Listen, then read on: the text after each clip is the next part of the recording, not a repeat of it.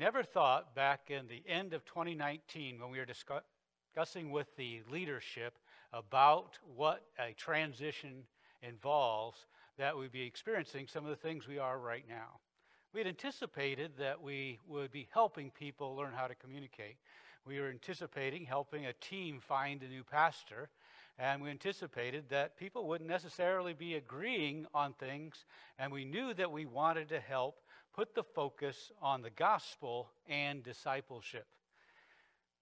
But with the COVID-19 experience and our responsibility now to transition back into meeting together, it is evident that that has a possibility of creating some opportunities for us to learn how to deal with each other when we have disagreements.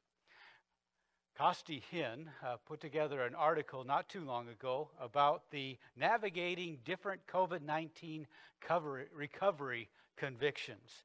In there, he has a quote of one of his friends, Charles Smith, who says this: "One of the most challenging aspects of the COVID-19 recovery will be disagreements over acceptable post-COVID social norms between friends and family. Hurt feelings will abound if we're not careful. Extend lots of grace. Everyone is different." It is for that reason that we felt it important to talk about how we deal with those things that are different. Today, I've chosen to use 1 Corinthians chapter 8 to give us a platform for this discussion. Corinthians are known for the fact that they had disagreements. Matter of fact, they had a challenge with being unified on many different fronts. The initial statements that come from Paul in the first few chapters are challenging them to not develop their own little cliques of who they were following. They had difficulties in recognizing that they were a whole body working together under Jesus Christ. They also were challenged in chapter 5 of the fact that they were too independent on the responsibilities of helping a sinning brother to come about and make repentance. And then also in chapter 6, he is exhorting them of the importance of the church coming alongside, helping people that are in dispute so they don't have to go to the law. And we also are very aware of that time in 1 Corinthians chapter 11, where they even struggled on how to get together for communion in remembering the Lord Jesus Christ. Some thought that they could just emphasize what they had and celebrate it accordingly, not recognizing the difference between the haves and the have-nots, and totally missing the point of the communion experience. So Corinthians is an exceptional portion to be able to focus on how to have unity.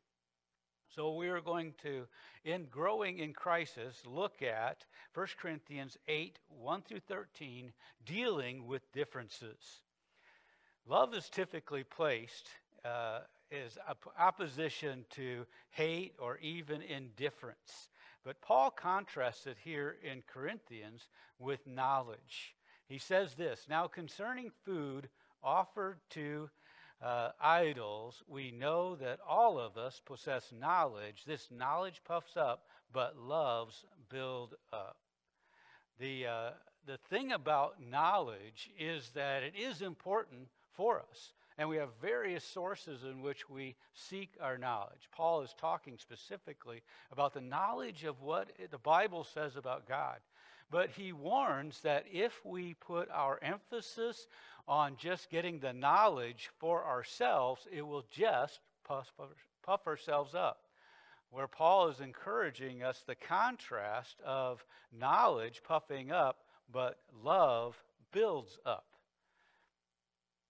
Paul is dealing with an issue that has facts that come from the sound teaching of the Bible. As we look at what we are dealing with, whether it's looking for a new pastor or whether it's looking how to come back from the COVID crisis and what types of things are considered normal going forward, We're dealing with an issue where facts come from various sources, and some of those sources with different agendas.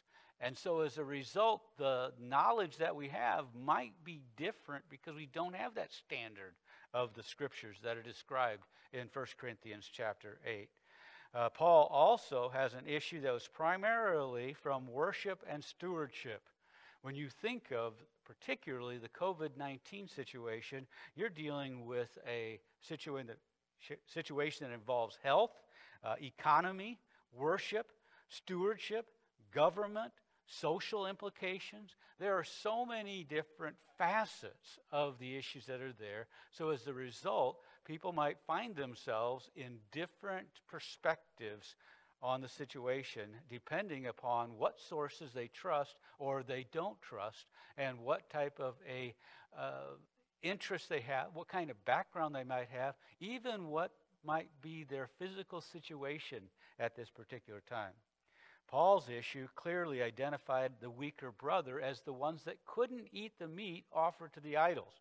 However, as we look at the issues that we're considering, whether that of calling a new pastor, where we do have good, sound biblical principles, but yet there are a variety of interests that might come along with that, or as you look at how to approach the COVID-19 situation, the issues are not as clear as to who might be a weaker brother. In my opinion, each of us needs to grow in faith in some facet, that we need to be trusting God, whether it's trusting God for something that is of a physical nature or a financial nature or even a political nature.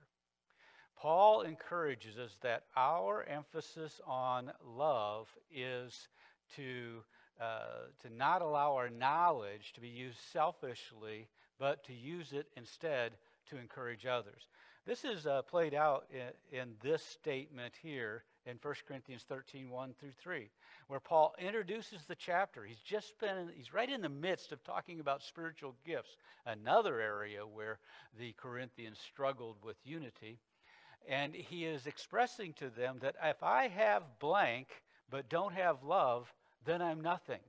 He talks about the various spiritual gifts and picks out the ones that typically are ones that individuals would exalt. And he said, even if I have all of that but don't have love, I am nothing.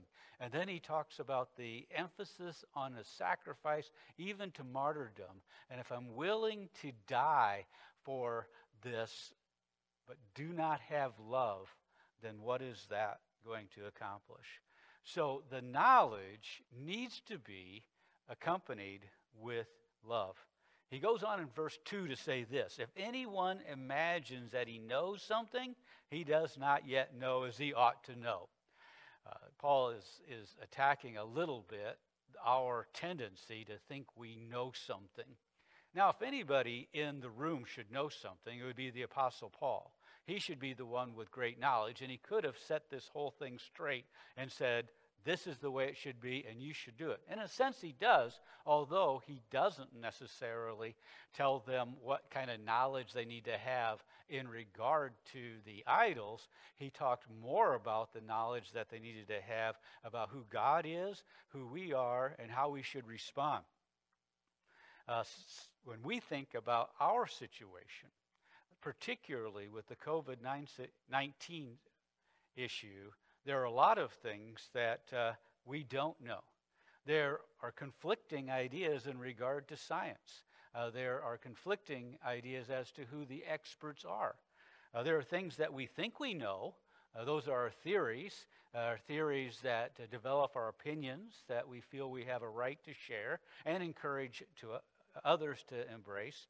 And then the things we know in part, like how to balance faith and stewardship, and which one needs to be emphasized more in a decision like coming back to church, or a decision as in what we should do in coming back to church. Things we know for sure. Those are those direct commands that God says that we should obey our government in Romans chapter 13. We need to respond to each other in love.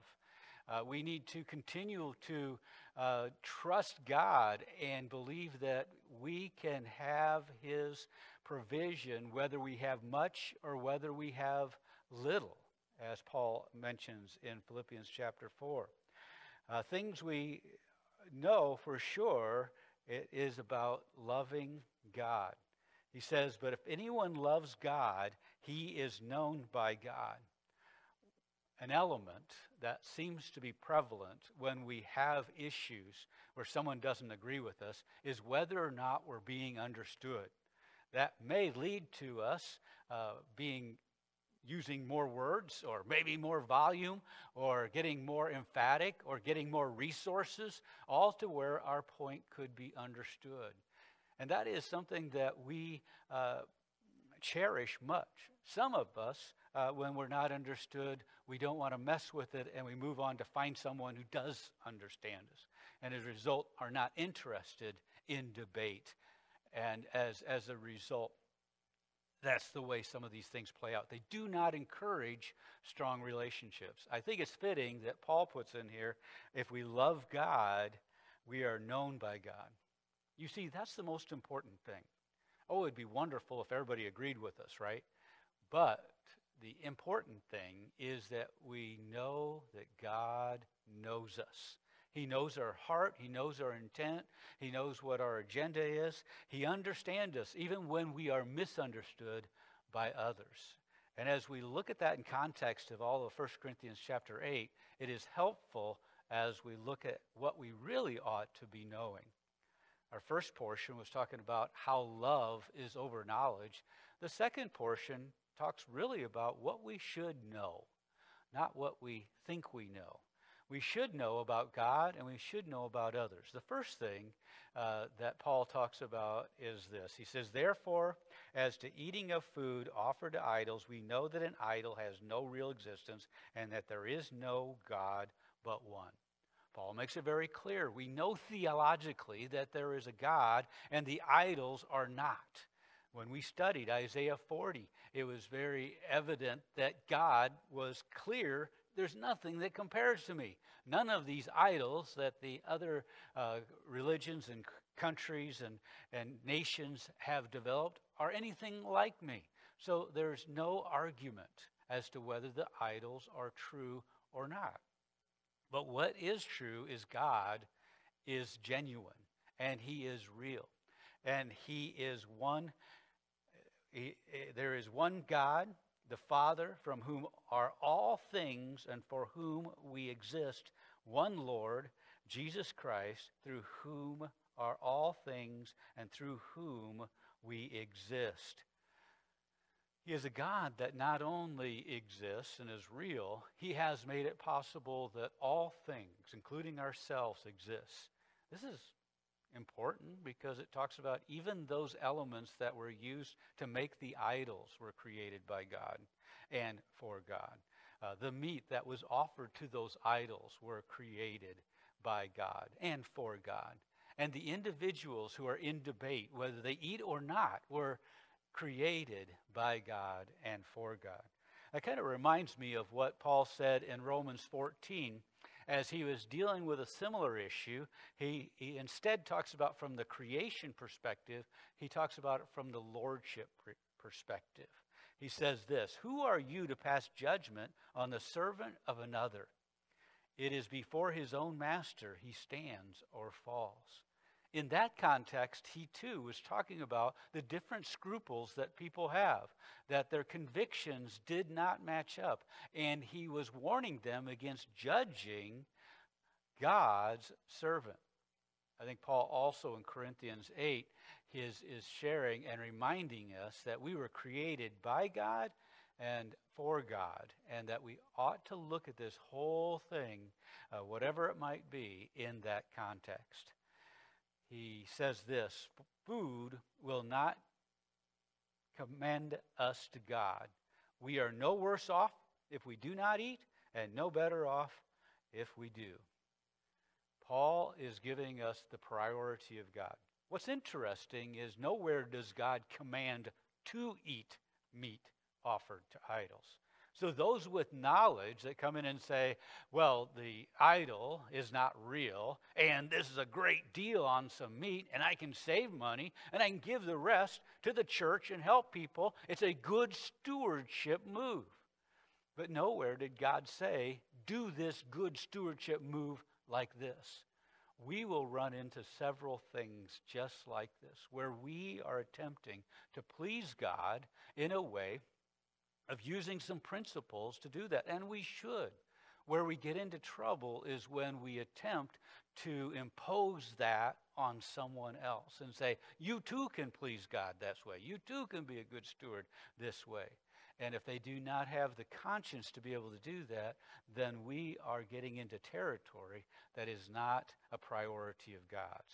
God's priority is that we love one another and that we remember we are created by him and for him. And there are some issues that we might be taken up because we want to defend our actions more than we really want to defend the character of God. We shouldn't make this our issue. God was okay with them eating the meat, but he did not command them to do it. Not only should we understand how God is by these verses, Paul is just kind of pulling back the curtain a little bit to let them see what is going on in the lives of those who cannot eat, the ones who could not eat the meat offered to idols. He doesn't go into much detail, but I have somewhat of an imagination to try to consider what types of things people struggled with. Genuine fears, genuine concerns, genuine things that went crosswise on them as they observed these other individuals eating meat that was offered to an idol that at one time they believed was going to be the answer to their needs. If you can just kind of fathom what it might have been like for an individual at that time that may have brought some meat that they had prepared for that idol with great anticipation that the more emphasis they put on that meat, the more care they put into it, that answer would be what they wanted. And then to discover that none of that was true and that now they wanted to worship the one true God. But how difficult it would be to be able to observe others that are taking it so nonchalantly, that they just look at it as just meat, that it's not meat that has anything done to it. And in reality, nothing really has been done to it, but there are some things in the heart of the individual who presented it to the idol. And there was some intent on the person who presented it to the idol for them. And so they struggled with that. And they had a hard time working through this. Paul says, not all possess this knowledge, and their conscience, being weak, is defiled. I saw an example of that when I went to Peru with a small group on a missions trip. We were just using a portion of a day to do some sightseeing, and one of the places we went to was a place of one of their worship areas there. And in there are many statues and such that was to venerate some saints that they had lifted up, etc. And for me, it was interesting art. But for one of the individuals that was with us, that was a difficult situation.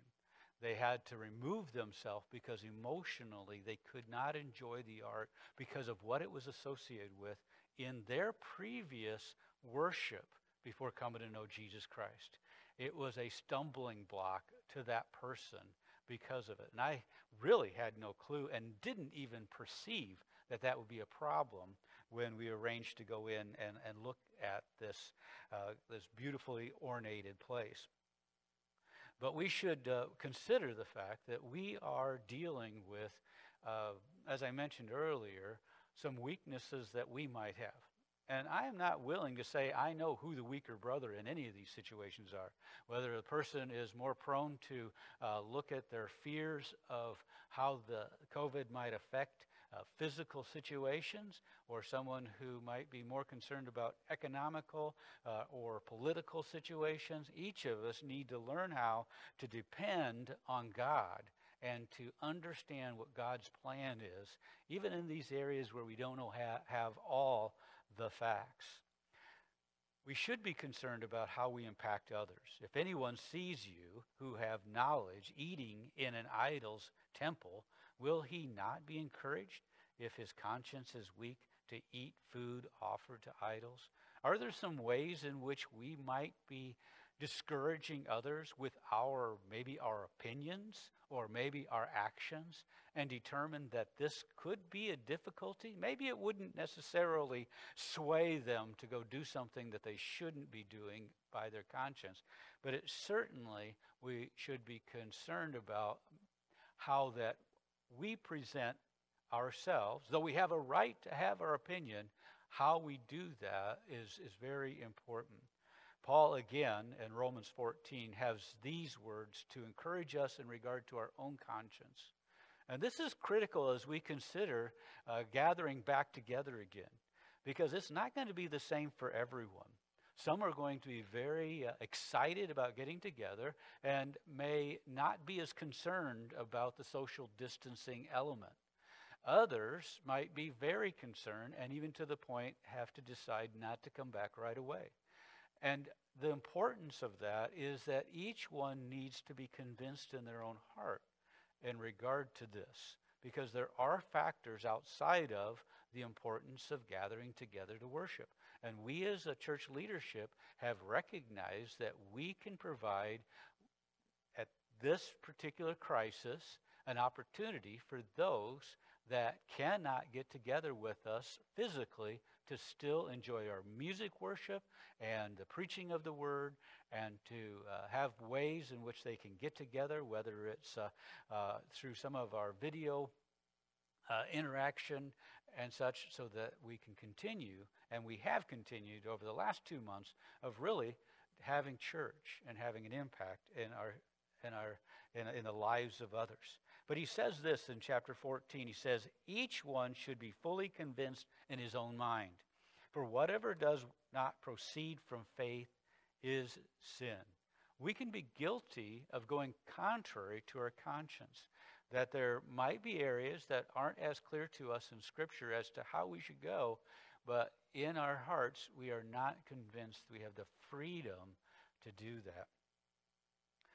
The sacrificing element is emphasized in verse 9. He says, but take care that this right of yours does not somehow become a stumbling block to the weak. There are other passages of Scripture, if we don't want to consider the weaker brother concept. As I've stated already, I'm not sure how that the actual weaker brother concept impacts us in regard to our issue of the day, but I do know that Paul has regularly emphasized the importance of deference in the other places in which he talks about our relationships. In Romans chapter 12, verse 10, he tells us, outdo one another in showing honor. Philippians 2, 3, and 4 is that common passage that we've used often, that we should be concerned about the interests of others. Ephesians 5:21, we are exhorted to submit to one another. Colossians 3:13, we are to bear one another, bearing with one another. And in Galatians 5:13 that we looked at several weeks ago, but by love we ought to serve one another, not use our liberty for the opportunity of our own flesh, but by love serve one another. And of course, 1 Thessalonians chapter 5, as we considered that book last week, he says that we should build one another up. We should consider how that our actions with others are involved with building up or whether they are actually tearing down. He says, thus, sinning against your brothers and wounding their conscience when it is weak, you sin against Christ. We not only take the risk when we are careless on how we respond to a brother who might be thinking differently on some of these issues, we are careless in the sense that we could be actually sinning against Christ. And so keep that in mind as you look at this potentially difficult time of that post-COVID era, where we're trying to figure out how do we move forward into what social norms would be like. What types of ministries need to be added and when and how?